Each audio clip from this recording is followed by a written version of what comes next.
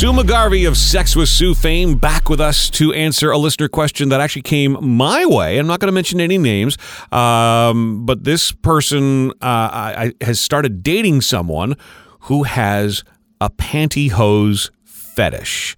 She finds this really, really strange. So, how do we help her understand what this is and hopefully make it fun for her?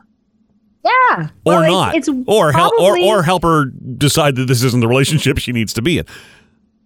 Okay, it's in the top 3 most common sexual fetishes, right? Pantyhose? I had lots. Oh, yeah. It's wow. Think of it as it's texture. Okay, so fetishes start somewhere between the ages of 8 and 12, and it's like an indelible pathway. So and textures work really well. So you have a texture, velvet or satin or nylon, works really well. I had a guy had a client who would go and buy out stores that were going out of business and buy out all their pantyhose, and then he had a storage unit, and he'd take them out of their packages and kind of hang out in the pantyhose. Okay, it's more guys than I know with. I know lots of the military guys who've been told wear women's pantyhose because it keeps you warm. You know, if you're doing any kind of Canadian Arctic kind of stuff, they really do. They talk about that. So there's a lot of guys that like the feel of it, and it feels sexy for them. So where would garters and stockings have been a thing for me since I don't know when. Where would that rank compared to pantyhose? Well, if you like them on other women, like if you like them on your partners, because it's just a very sexy visual. So I have. Yep.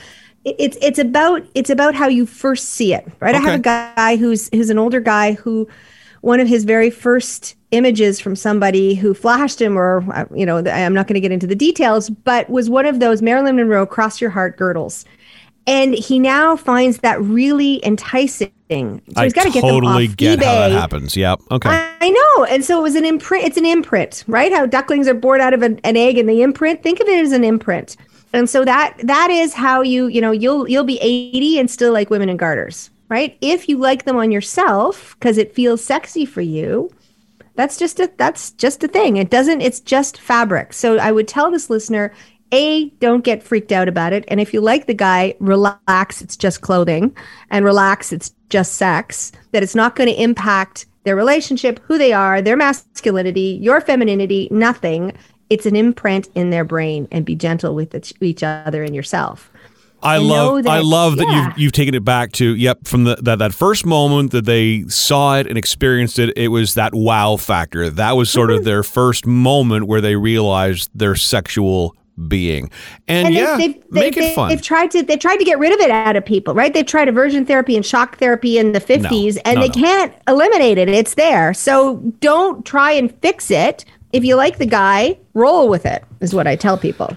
I appreciate that, and I absolutely agree with you. I think, especially if it's all for fun. I mean, if somebody articulates to you that they have a fantasy or a fetish about something, go with it. Let's see where it is. I like guys with fetishes. Come on, you can be watching the Super Bowl and you come out in the garters, and it doesn't matter. They're focused on you. I love guys with fetishes. Yeah, and a football jersey, and Canadian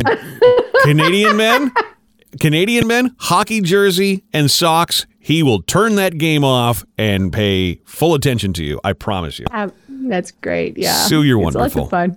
Yeah, so are you. All right. Good. Oh, thanks. And if you've got a question, either email me or get in touch, better yet, with Sue herself. Your email address is Sue@sexwithsue.com. Easy to remember. Thank you, Sue. Mwah.